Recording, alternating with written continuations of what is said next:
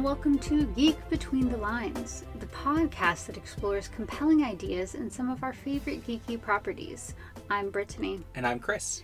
And this week is the final episode of our Hunger Games trilogy read-through. This is, the conclusion to Mockingjay, as well as kind of thinking back to the entire series that we've read together. So it's a bit bittersweet. We've been at this for a while, a little over a year at this point. Yeah. It's been great, but now it's coming to an end. Yeah, a really wonderful way to spend over a year intentionally and carefully going through a story that we already cared a lot about. And I certainly found quite a few new things to love about it. I know for The Hunger Games and Catching Fire, we did a silly little recap of what happened. This time, what really happened in this book? Sad. And then more sad. More sad, yeah. Yeah. Social critique. Depressing. Yes. And then lots more sad. Mourning? Mourning. Tears? Tears. Sad. Yeah, so that was basically sums up. Yeah. You remember all those points, right? Yeah, exactly. So why don't we go into our new insights? This is where we are thinking about what has come to us through our reading in this much more in-depth analytical way of these books. So what's new for you? Sure. Well, one thing definitely that I noticed, and I brought this up as it was happening in our chapter read-throughs, but really paying a lot more attention to Katniss and Peeta coming together, I think really enhanced that aspect of the story for me. Because I think before I had read this carefully, I had seen it more as, well, Peeta eventually turned back into the Peeta that, it was a Peeta v. Gale, and then it was that last, comment that Gale makes and her reflection on it of, well, this is what she needed to survive. This is what complements her, not the fiery rage that Gale brings that she already has or what have you. But that's such a simplistic read on it, and so going through it together and really seeing how hard it is between them for so long and how difficult that is, and how ultimately Katniss is the first one to reach out. How she touches his hair, she combs his hair with her hands, how she kisses him, and how she does these things that aren't romantic but are reaching out because she sees that he is struggling and she wants to help people that she cares about who are struggling. She also recognizes in that her need for him to stay alive. Yeah, I think that it was a much more intentional and fraught relationship of them coming back together than I had remembered. And then I'd kind of taken away from previous read-throughs, probably because I was just kind of zooming through and I wasn't really taking that time. So yeah, I appreciate that. And, a lot of my kind of notes for today are thinking about things very kind of narratively. And that is another example of Katniss having real agency in this relationship, of her reaching out to Peeta and being someone who doesn't just wait for him to get better or wait for him to win her over, but instead is the one who kind of starts that intense healing of their relationship. I love how you're the one who's always like, this isn't just a romance love triangle story. And then it's like, first new insight, it's about their relationship. Yes, absolutely. But I had a couple other examples that are a little bit more about the wider issue. Staying on Peeta, I really noticed how his hijacking is a really concrete example of the Capitol's abuse and the trauma that occurs because of it. Beetee describes it as hard to undo because fear is tied to the hardest memories to root out, the things that can be really foundational and most remembered just as a survival tactic. That really is just highlighting that this is something that becomes a traumatic event that changes him deep, deep, deep down. Mm-hmm. And how that is what the capital system has always been, is a way of changing the districts, beating them down, traumatizing them in all these big and small ways, and making them in the games and making them in other ways have to compromise themselves in order to survive. And here they're taking away directly his agency, his control, his self. It's a very explicit metaphor for those wider systems, and I also love that we see the hardships in Peeta trying to overcome it, but also his determination and the help of the people around him, that he does put the effort in. He does struggle, but he does work to make things better. And he can't make it all go away, but he can learn to live with it and maintain his self and his agency and be his own person, despite the ways that they try to control him. And so, yeah, I took his hijacking, I think, generally as a story beat much more seriously and much more profoundly in this read-through than I had previous ones. Yeah. And my final new insight is just realizing kind of the significance of medical care as a symbol in this story, or as a theme.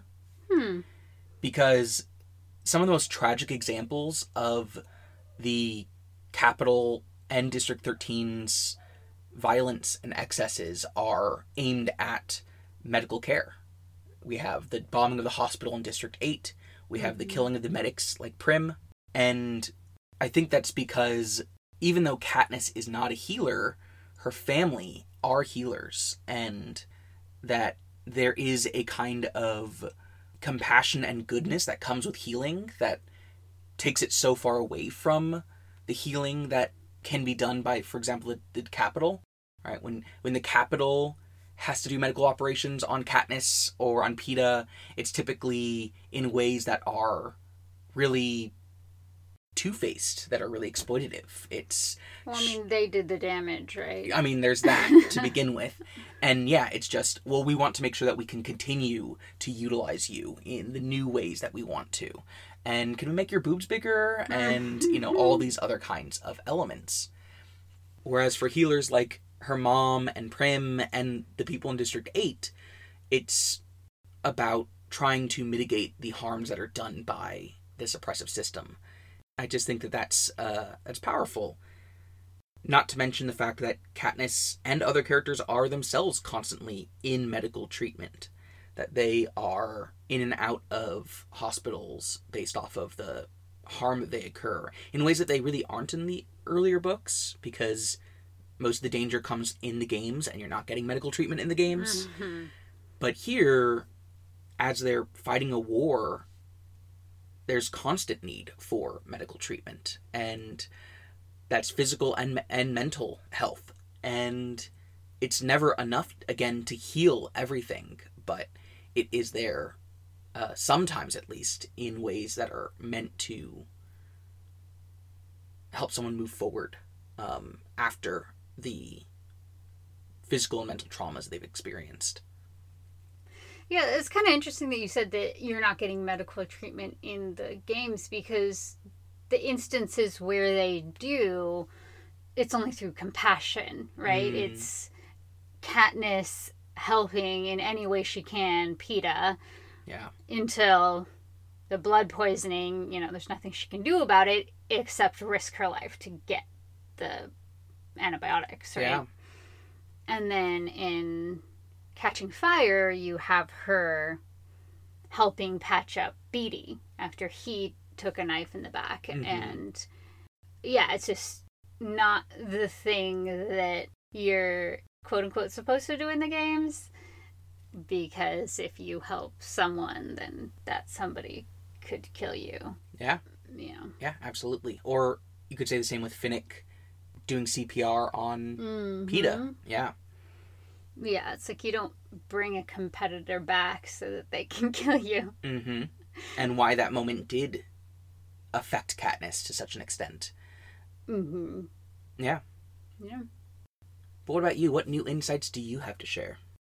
I think for me, there's two main ones, and the first one is just how much of a anti-capitalist critique, minus the epilogue, the books are. Previously, I knew it was there, but just how interwoven it was, I kind of missed, I think, just in everything else that was happening and all the different aspects, really interesting aspects that Collins adds into the world. But thinking about it more holistically as an anti-capitalist critique of exploitation and greed and wealth disparities and things like that, has been really, really interesting. Mm-hmm. And I think really driven a lot of our discussions, mm-hmm. especially with our touch point sections, thinking about things as how they can parallel or connect to our world. And I think also that now that we've gotten to the end of the books, it does not seem, to me at least, that District 13 is supposed to represent a communist critique in a way that's juxtaposed to the capitalist critique of the capital and how the rest of the country is run. Mm-hmm. Because their entire society is more like a stringently resourced military base than it is a communist society. So that's good. You know, that it's not just like, yeah, but everything's bad. I mean, obviously, if you have tyrants leading, it's going to be bad. But yeah, I know that was something that we had kind of wondered about before. Like, oh, is this what this is going to be? Mm-hmm. But having read it, I would conclude no. Yeah, just because there's communal elements at play mm-hmm. doesn't mean that it's necessarily communist. And I think the wider critique is that, yeah, systems that at their core or in their leadership are willing to sacrifice children for personal gain or power are ultimately corrupt. And that's all systems in our world. And not just sacrifice children, but like use people. Totally. And control people. Yeah. Yeah. Yeah, the other one that has really stood out to me throughout our readings of these books is agency and how key it is to the story and moving that story forward, and why Katniss really is able to inspire a nation. Mm-hmm. Because it starts with her breaking the social norms of District 12 by volunteering, mm-hmm. and then breaking the games by allying with Rue, by burying her, by pulling out those berries, and then breaking the games again in Catching Fire by blowing out that force field. Mm-hmm. Literally breaking the game. Yeah, literal. And then, like you were talking about last week, when she killed Coin, mm-hmm. she was given one arrow and the task to kill Snow, and this is what she's supposed to do, this is what's expected of her, this is what everybody in Panem is agreeing with, pretty much, and she doesn't do that. She takes this other action, even if the consequences will be death, even if the consequences will be hatred and, you know, everything. Mm-hmm. So yeah, I think that it's so integral to these books and part of why these books are great, that in this utterly oppressive system, she continually finds new ways to go outside the parameters that have been set up for her and use agency in these creative, bold ways. And it really does break the world. Yeah. And her willingness and at times expectation to sacrifice herself for it. You know, she isn't just thinking outside the parameters set in front of her, but she's also willing to die for her actions, mm-hmm. for doing what she thinks is right. Yeah, and I think it's a great way to the Collins draws attention to those things is by her continually being used mm-hmm. by others as a pawn in these games. Even when that happens, she keeps finding ways to break out of that. And yeah, I mean, reading these books previously, I've really liked Katniss and so many qualities about her, but her agency wasn't something that I had thought as much about being interwoven into the story in the same way that I do now. Yeah. Like we've talked about in the past, it's not just agency in the social context of her making choices despite the limitations that are placed upon her by her society, but it's also agency in the narrative context where she is constantly propelling the plot forward. Mm-hmm. Her choices are the things that are affecting her life and the world, and that I think is also really important. Yeah. But what do we move into our next section, which is character spotlight? This is where we are thinking about a character or, a few characters that really stood out to us this read through in new ways. And here I think we're particularly looking at Mockingjay. Yeah. But if a character is present in more than one book, it can extend beyond that.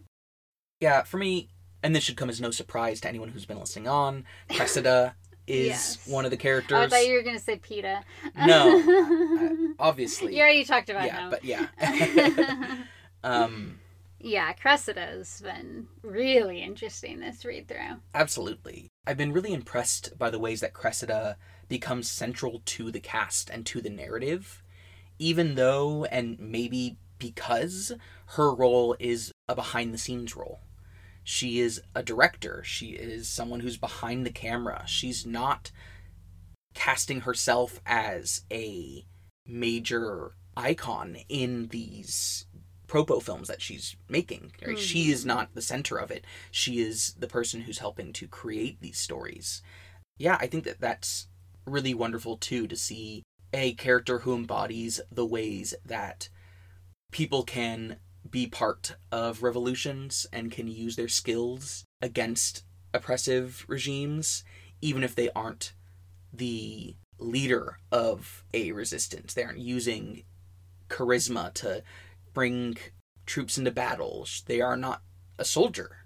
They are someone who has other talents. She, I think, uses those talents in ways that are really meaningful. For one, she helps to cover for Katniss. She helps to fabricate stories for Katniss that will help her live a life that's more comfortable or achieve her goals if need be. But she's also one of the most understanding characters for Katniss's experience. Cressida doesn't push Katniss into having to relive trauma that she's not prepared for, or having her story and her trauma being turned into a tool that she's not a willing participant in. Mm-hmm. And so at the end of the book, when Katniss is saying, I'm going to go alone, the other soldiers say, no, we're your unit, and she says, no, we're your crew. Like, I think it's so much more impactful for me in this read-through to see how she has been a really essential person in not only helping to make the Mockingjay a icon, but also in maintaining Katniss's agency throughout that, and in supporting her in those ways that I think are, just really important. So yeah, I think Cressida has really stood out to me in a lot of ways, but narratively, I think there's a lot to appreciate about having a character like Cressida who is able to do as much as she does, despite the fact that she just came in as a director. Mm-hmm. Yeah, I totally agree. And I think it's so much more than just, hey, she's here to show not everyone in the capital's evil, but she has real qualities to her character that give what she's doing depth, and her actions have impact in the story, and impact on Katniss. But I also think she is really important too as an example of an ally, of what an ally should be, because she is willing to risk her life for the cause because she has been privileged, by all of this, and all that can happen to her is bad things for going up against it. Yet, she does it because it's the right thing to do, because she cares and has compassion for people that are oppressed so that she can have a better life, you know? Mm-hmm. So she gives up everything for it. And not...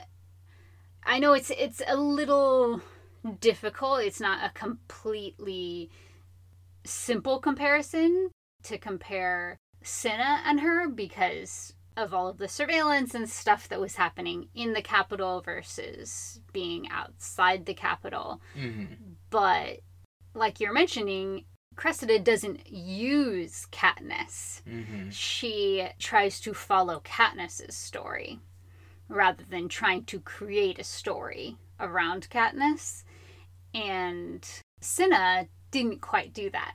Probably they had a rebel meeting or whatever. They decided she is going to be this Mockingjay symbol, and this is how we're going to help fuel the fires of rebellion. Mm. And even though he tried to take the brunt of it on himself, and he did die for it, he still did choose that for Katniss in a way she didn't choose it for herself.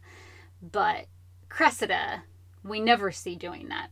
She asks Katniss questions. If Katniss doesn't have anything to say and she can sense that she can't go there, she can't deal with this right now, she can't talk about it, she moves on. She does something else. You know, she's such a great example of someone who is willing to take the trauma, the body trauma, the psychological trauma, to be an ally in ways that we do sometimes see in this world of people getting arrested, getting beaten, all sorts of things, as we've even seen recently again in Iran with huge uprisings for women's rights. And there have been tons of men involved in those uprisings too, and being beaten and killed and arrested and stuff by police.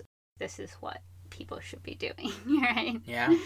Yeah, I think Cressida is a prime example, and a really important character to have in the book, because we need that example as we're comparing these things to our world. You know, we already know that we are like the Capitol. All of the most developed countries in the world, everybody who has access to the things that they need is getting access to those things through exploitative means. Even, you know, Sweden, nice, very socialist in a lot of ways country, you know, they're still getting clothes imported, food imported, things like that. So it's still a part of this global capitalism. And so, yeah, I think she is a crucial character that I'm glad we're finally acknowledging and understanding.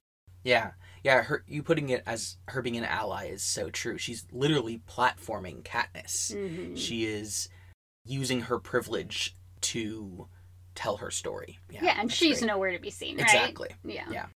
Well, I had one other character I was thinking about, and that was Beetee. Oh, Beetee. Yeah. I think I have a more fraught understanding of the character than I had before. You know, because his kind of logical thought processes I find really interesting. Because he builds weapons to help win the war, but at the same time he's very concerned with ideas of population and ensuring survival of the species. And so he has these kinds of different levels of analysis and thinking in he's literally okay with building weapons that kill people while he understands these wider threats that killing people can create. Yeah, I want to be in his mind. I want a short story of understanding how he's rationalizing all of these things. Exactly. Because you know he's rationalizing them. Yeah. And I think that it's really fascinating because he is willing to, for example, weaponize compassion, as we've talked about.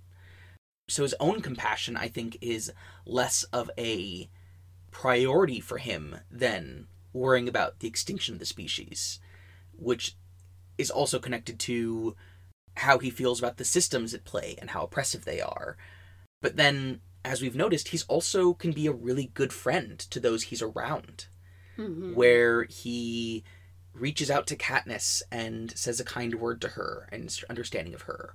Or when Gale says something drastic and very uncompassionate, he doesn't challenge Gale, but he starts to try to talk through that idea in a way that I think is the best way you can support someone who's saying something awful, who you care about, you know?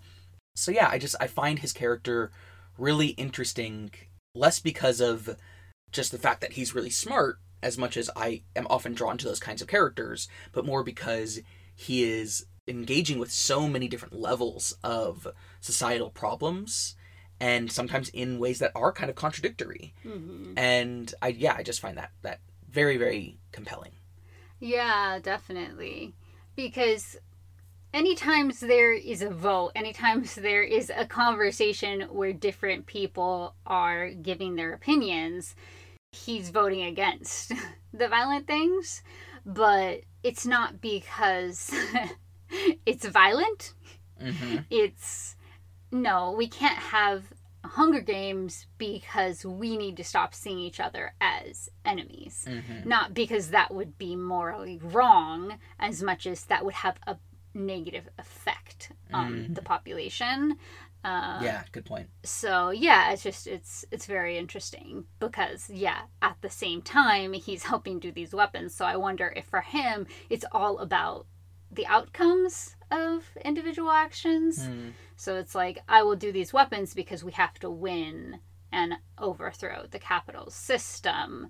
But as we're doing so along the way, if something's not necessary violence for that end goal, then if it's going to have a negative effect, no. But yeah, we don't really know everything that's going on in his head. But yeah, he's very interesting. Mm-hmm. And yeah, I think this read through in particular, understanding better his affection for his friends was really cute. Because I hadn't thought about that before. Mm-hmm. Yeah. Well, what characters did you want to spotlight? So Snow is one of them.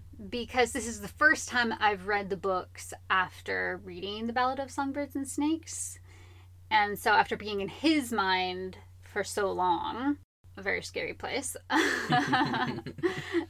it really did inform reading him the past year, because instead of him being only vindictive and violent and oppressive and a serial killer, only having that side, which is obviously still there, but now also understanding his philosophical side, like his philosophical beliefs and how they're incorporated to make him a more complex, albeit no less vile character, but his actions are not only motivated by violence and revenge and power and things like that. They're also motivated by his underlying beliefs, which, has been interesting to think about that. Yeah, that he sees himself as justified.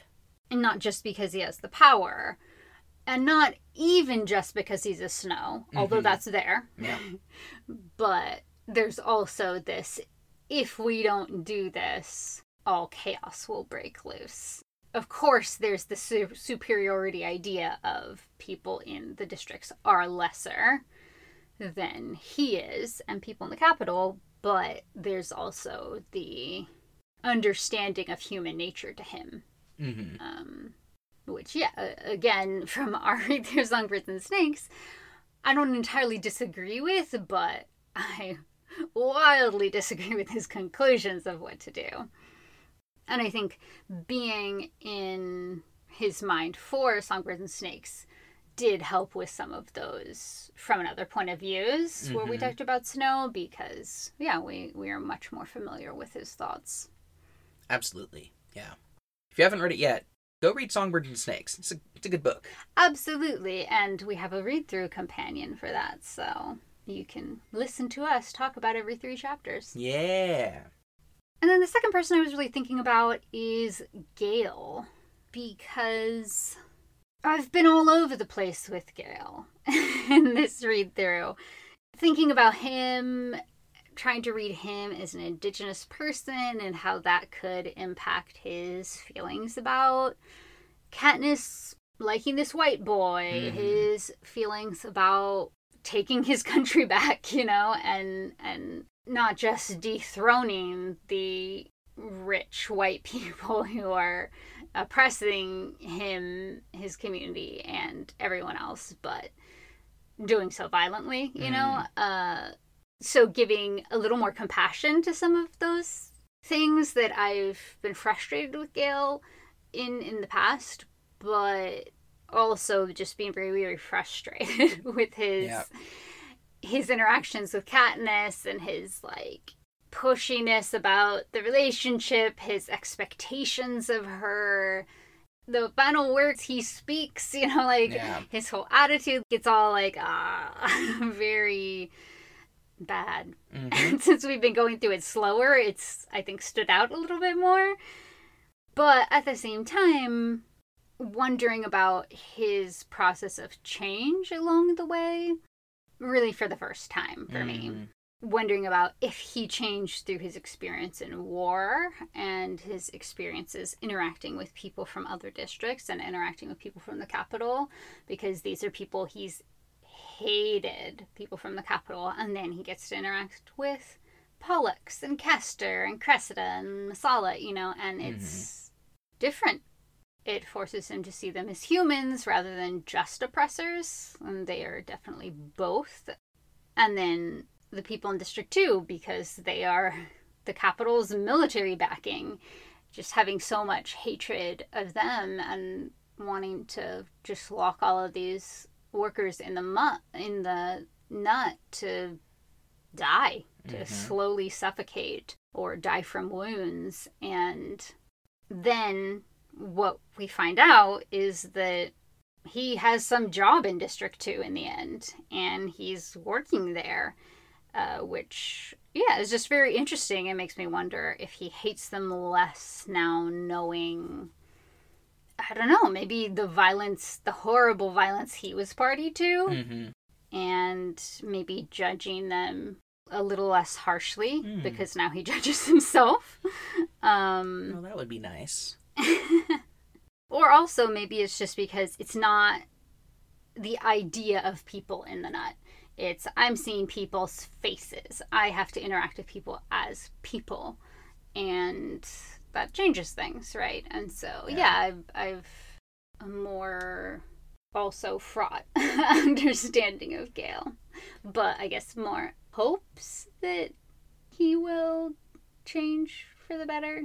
Yeah, I mean, I certainly hope so. I always took him working at District 2 afterwards to mean that he was maintaining a place in the military. Making more violent weapons? Yeah, or commanding people or something. And I like your interpretation a lot more.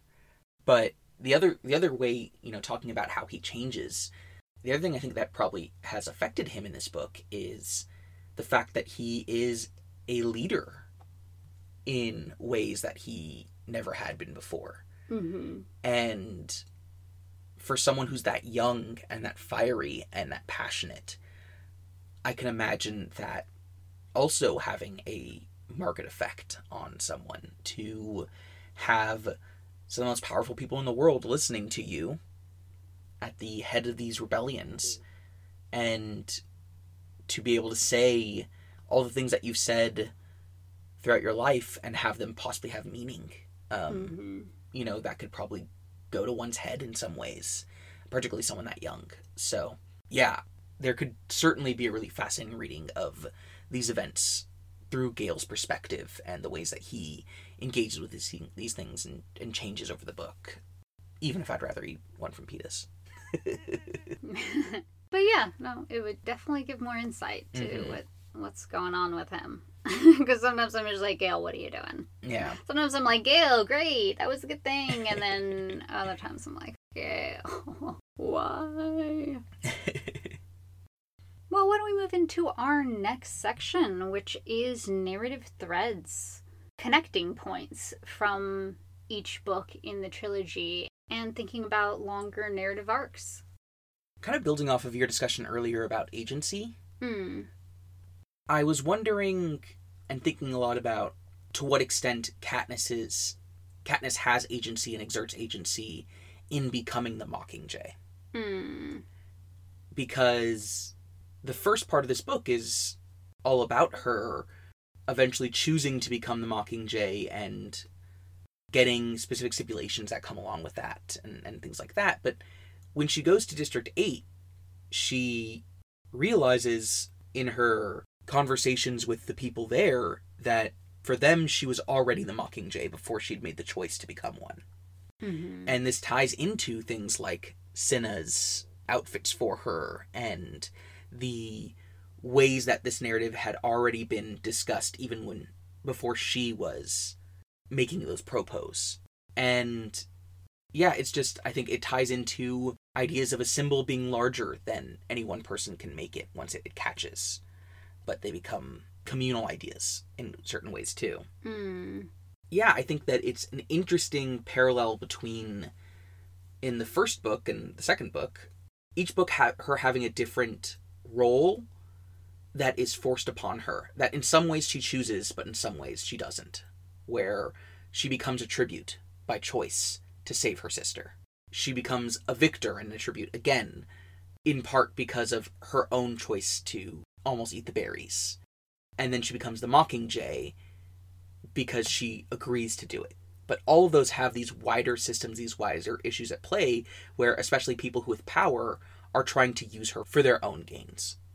So yeah, just thinking about agency, I think it's another area for this book that a slow read kind of struck me with, of being able to see how those issues of agency being limited, but also her making bold choices, continue throughout this book as well. It's not just over because she's not in the capital anymore, but District 13 is doing the same, and I think that becomes especially clear when, as soon as her death is reported by the capital, Coin goes in and starts trying to use her death as a rationale for continued resistance. That Coin is immediately ready to use her death as another tool, especially since she was ready to cause it with Peeta. So yeah, I find it really interesting to see how even her becoming the Mockingjay is itself a really nuanced issue that isn't entirely under her control. Yeah, and I think it's really interesting that when she agrees, it's under conditions, which I think that's exerting her agency to bargain, to force Coin's hand, to say, I need everything on this list, and you're also going to announce the other victors have immunity in front of everyone, or you're going to find yourself another Mockingjay. And also, to even consider it, I get to go back to District 12 because I want to see it for myself, what happened, So she was definitely exerting her agency, but that's not necessarily because she wanted to be the Mockingjay. Yeah. But she was still exerting agency along the way to becoming it. Exactly. Yeah. The other narrative thread that really struck me in this read-through was kind of thinking about the text, comparing it to the first two, because the first two have a pretty clear antagonist in Snow and in the capital. But this book, as we were reading, I felt more and more like the primary antagonist of this book is Coin.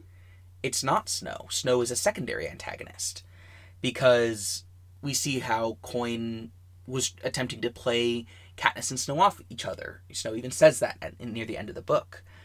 And more importantly, throughout the book, many of Katniss's decisions and choices are at odds with Coin, not at odds with Snow as much. Sure, they're fighting against the capital, but when she chooses to become the Mockingjay and have those stipulations, it's a way of getting that from Coin. When her unit goes and agrees to continue to have Peeta and to play the real not real game, it's against Coin's desire to have her killed. The infiltration itself is against Coin's orders. And then, of course, the assassination is against Coin. Mm-hmm. And so I think that the book, if you look at it as like a narrative text, which has a primary protagonist and a primary antagonist, Coin would have to fall into that primary role, which I certainly didn't notice in past read-throughs, and I think is just a fascinating change for the series to take, because the series is still called The Hunger Games.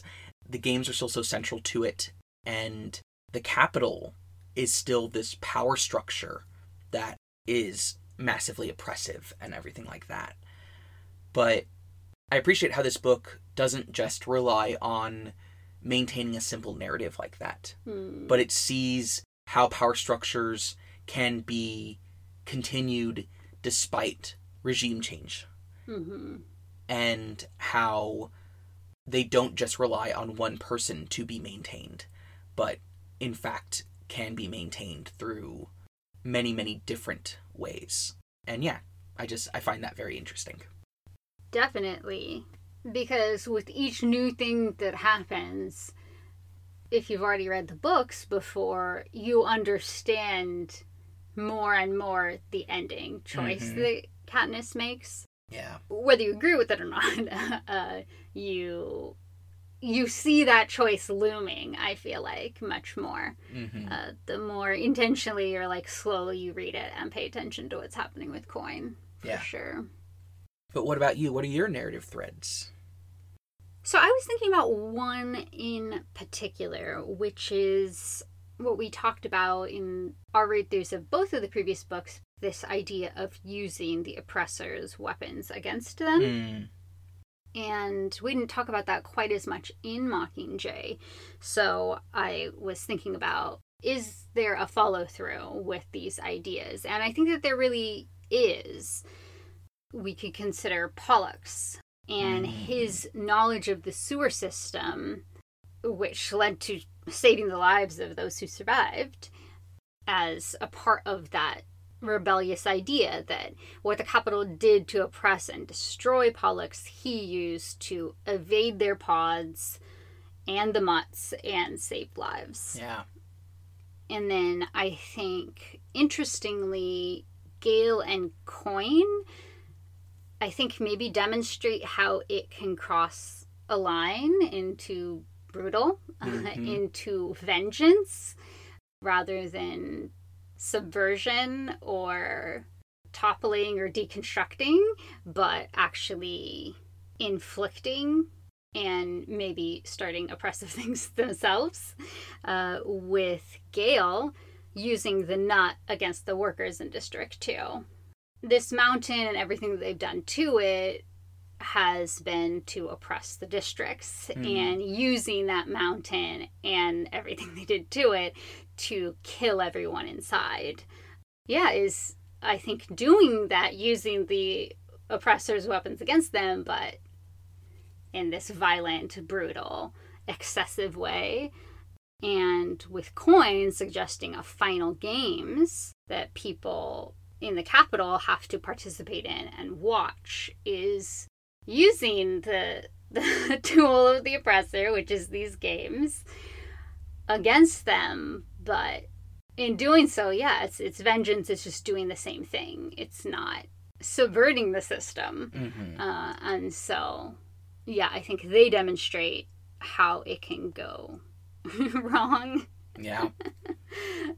And I think Katniss also, obviously she's been doing this throughout the trilogy, but I wonder if her final decision to kill Coin with the one arrow that Coin gave her could be understood that way too, because I'm not sure that that one arrow was only symbolic of the final shot of the war, you know? But also maybe the final compliance with Katniss's conditions.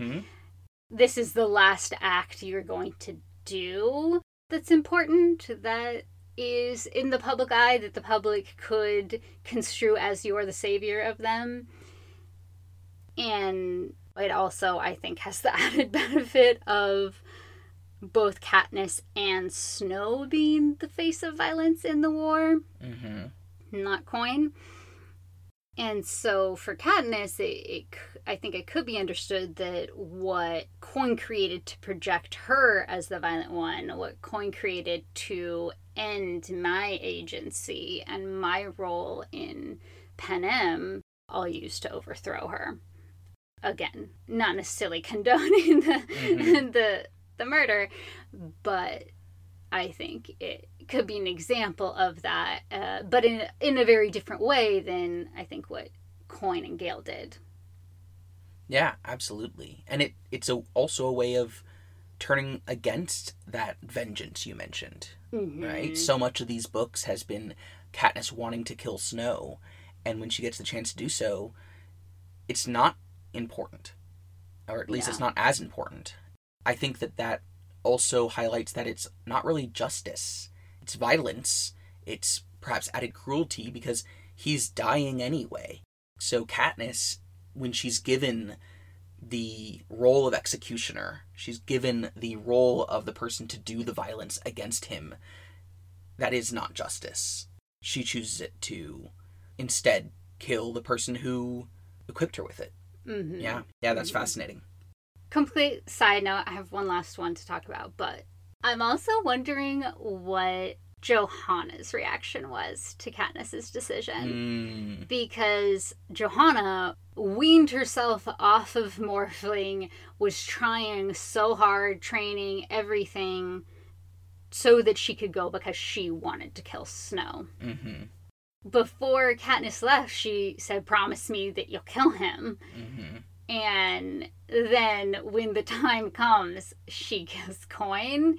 And obviously Snow died anyway at the same time, but I think Johanna would have issue with it because she wanted him to be executed, not to him to die in an unknown way, because she does have that vengeance. Absolutely. So I'm just very curious about her reaction to that whole thing. And, of course, we understand that Johanna voted for the games as well. But I also can imagine Johanna hating Coin because District 13 used her trauma against her in having the wave be her test in trying to become a soldier. I can imagine Johanna hating someone who purposely uses her weakness against her and her trauma against her. Not that that necessarily was Coin's choice, but I could just see her hating Coin because she hates everyone, and True. Just for the fact that Coin's like, yeah, you're gonna wear these District 13 gray outfits, and her just seeing her as a controlling person too, I think she would hate. Absolutely, yeah. But the last person I want to talk about in regards to this idea of using the oppressor's tools against them is Finnick. Because he used the secrets that he gained through being sexually exploited to destroy the highest up people in the capital. It wasn't just Snow. I mean, it was definitely Snow. But it was a bunch of rich, powerful people in the capital. Yeah. And he completely exposed them to the entire world of Panem. And I don't know how people would have reacted. And if they would have turned against them, especially for people who are huge fans of Finnick in the capital. Yeah. If they would have called for resignations, we do know that Snow wasn't going outside. And if Snow wasn't going outside because he had murdered people through poison, which Finnick revealed, then I kind of was thinking about for the first time this read-through, is Finnick the true assassin of Snow? Because he destroyed his image, which in the end, nobody was the assassin of Snow. Yeah. I mean, there was failed assassin of Katniss, and then there was her choice to not be the assassin of him in the very end. But Finnick is the one who unraveled Snow's narrative of himself to Panem.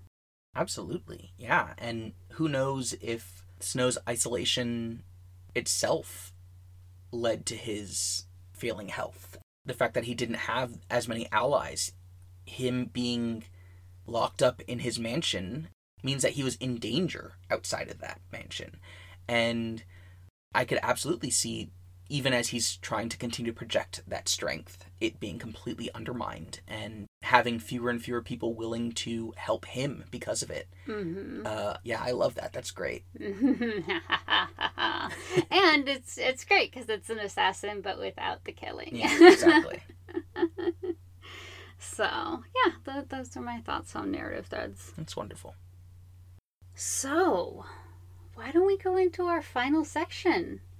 Which is kind of sad to say. Yeah, the final section of the final episode. So sad. Don't worry, we'll talk about what we're going to do next time and what we're going to go into. We aren't over forever.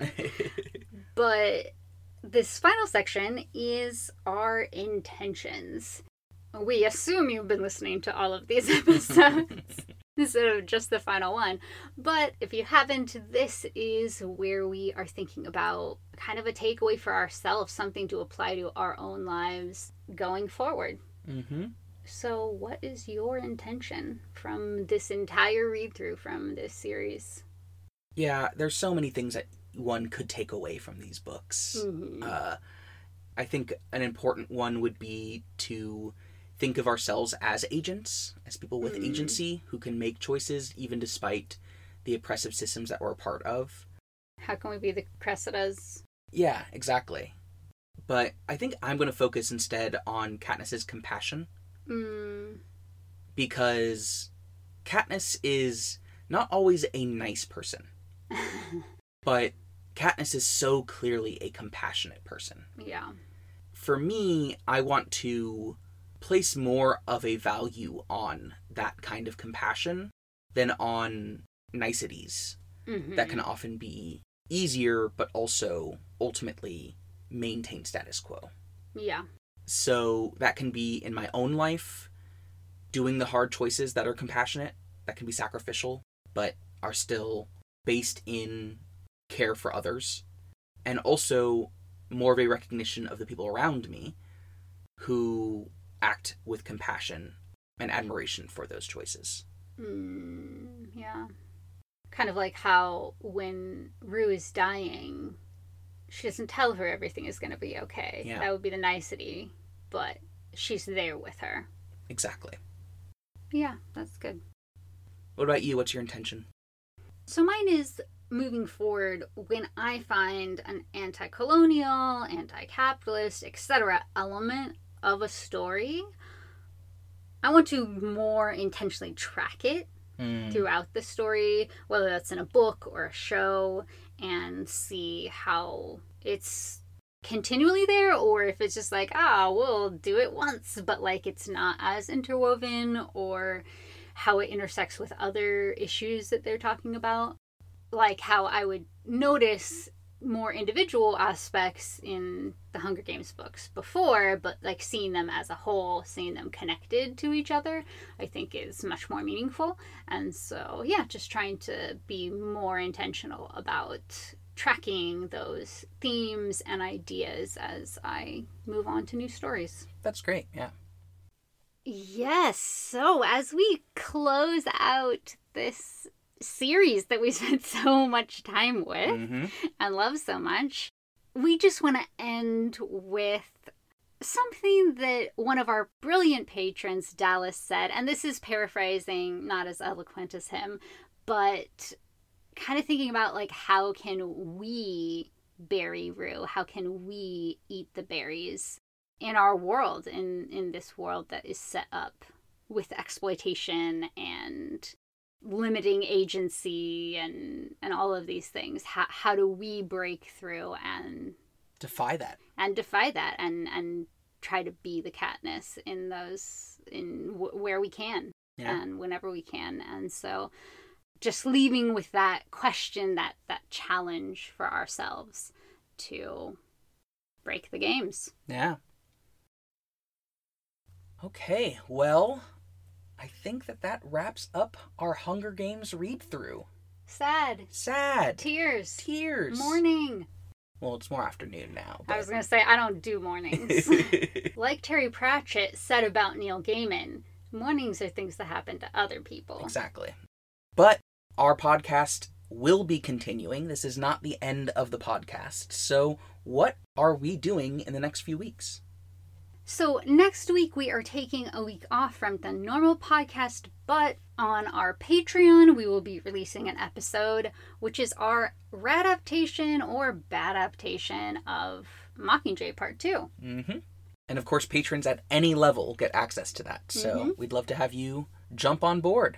Yeah, jump, leap, run, dash there. Exactly. Speaking of strong anti-capitalist stories, we are going to do a special episode on Squid Game. Mm-hmm. Because in terms of the genre that Hunger Games is in, Squid Games is in, that Battle Royale started. Yeah, or at least became the namesake of. Yeah. Squid Game is done really, really well. If you haven't watched it yet, we highly encourage it. It is done really, really well. It takes some of the similar elements of the genre, but presents new twists on it, gives, some very strong anti-capitalist messages. The acting is fantastic. Mm-hmm. If you're going to watch it, definitely do so with the subtitles. Do not go for the dub. Because I forgot there was a dub. I know, we forgot there was a dub, but I heard somebody mention that it was really bad. And I was like, yeah, you can't dub with this one. Like, the actors do such a good job, and the intonation in the Korean language is so specific that, yeah, you really need to do the subtitles. So we're going to have a special episode on that, and kind of sometimes I'm sure drawing some parallels to the Hunger Games and what Squid Game is doing differently or progressing or doing not as well or whatnot. Then the next series that we're actually going to be going through is The Magicians. So we are going to be going through the TV show, not the books. The TV show and the books are very different from each other. There are definitely some of the plot points that they take directly from the book and some of the characters, but other things are very rearranged and new characters or characters with the same name but a completely different personality and things like that. And so you don't need to have read the books at all. I'm sure that there'll be some times we'll reference them and maybe how something is done differently or whatnot, but The Magicians is exciting to go into because it's a bit lighter and fun, fantasy rather than the more serious, heart-wrenching part of the Hunger Games that we've been in for a while. Even though we've definitely enjoyed it, I think it'll be really nice to go to a funner place. Not that they don't deal with some serious topics. They do. I think that they have a really interesting exploration of depression. Yeah, that's an element we'll probably definitely be bringing in from the books that I think the books do in a way that I've never really witnessed before, in really compelling way that I think both Chris and I can resonate with to some degree because of our own chronic depression. Kind of think of the Chronicles of Narnia, but for adults and updated and more deep. Yeah, I think it's going to be good, and it's also kind of perfect, I think, if as we try to decide if we want to do a read-through of Harry Potter or not. It's something that some of our patrons have been like, yes, and we've been toying with, but, you know, it's also complicated because of how toxic J.K. Rowling has gotten and all of that. But I think The Magicians is a great place to start first, whether we move into Harry Potter in the future or not, because they also have some great ideas about the tension of being both disappointed in and loving a fandom. So, yes, it is on Netflix currently. I'm sure there are other ways to ellipses acquire it. So we'll be doing one episode at a time. So for our first episode, we'll be covering the pilot, the first episode of the show. It's going to be fun. And that will be released in 3 weeks. Also, I mentioned last week that we have a resource list of some alternative products or companies that you can use instead of building more into the super exploitative capitalist machine. Things like this awesome company that is trying to decolonize spices from India. And yeah, just cool stuff like that. So we are putting that on our Patreon, but it is open to anyone. You don't have to be a patron. There's a link in the episode description. And also, if you just go to our Patreon, it's going to be pinned at the top for a while. Or if you're listening to this many, many weeks post when we uploaded this episode, there's different tags and it'll be under resources, so you can find it there. Also, our quiz will be coming up on Thursday on Mockingjay, so if you are a patron, you can take the quiz. And our Zoom's coming up this Saturday. Oh, that's so exciting. Yeah. Can't wait to see all of our patrons over Zoom and talk a little bit more about the Hunger Games. Our last time. I mean, maybe we'll return at some point, but our last time for the foreseeable future. Next time, we're going to read it in reverse order, starting with the end of Mockingjay and going through chapter 1 of the Hunger Games. That would be such a weird process, but I wonder if it would be interesting. Anyways. All right. Well, thank you all so much for listening to this week's episode of Geek Between the Lines. You can find links to our website, our social media, and our Patreon in the episode description. We want to thank Kimberly Kuniko at Lacelit for designing our logo. You can find her designs at lacelit.com, Instagram, or Patreon. Thanks again for listening, and we'll see you next week. Until then, geek out!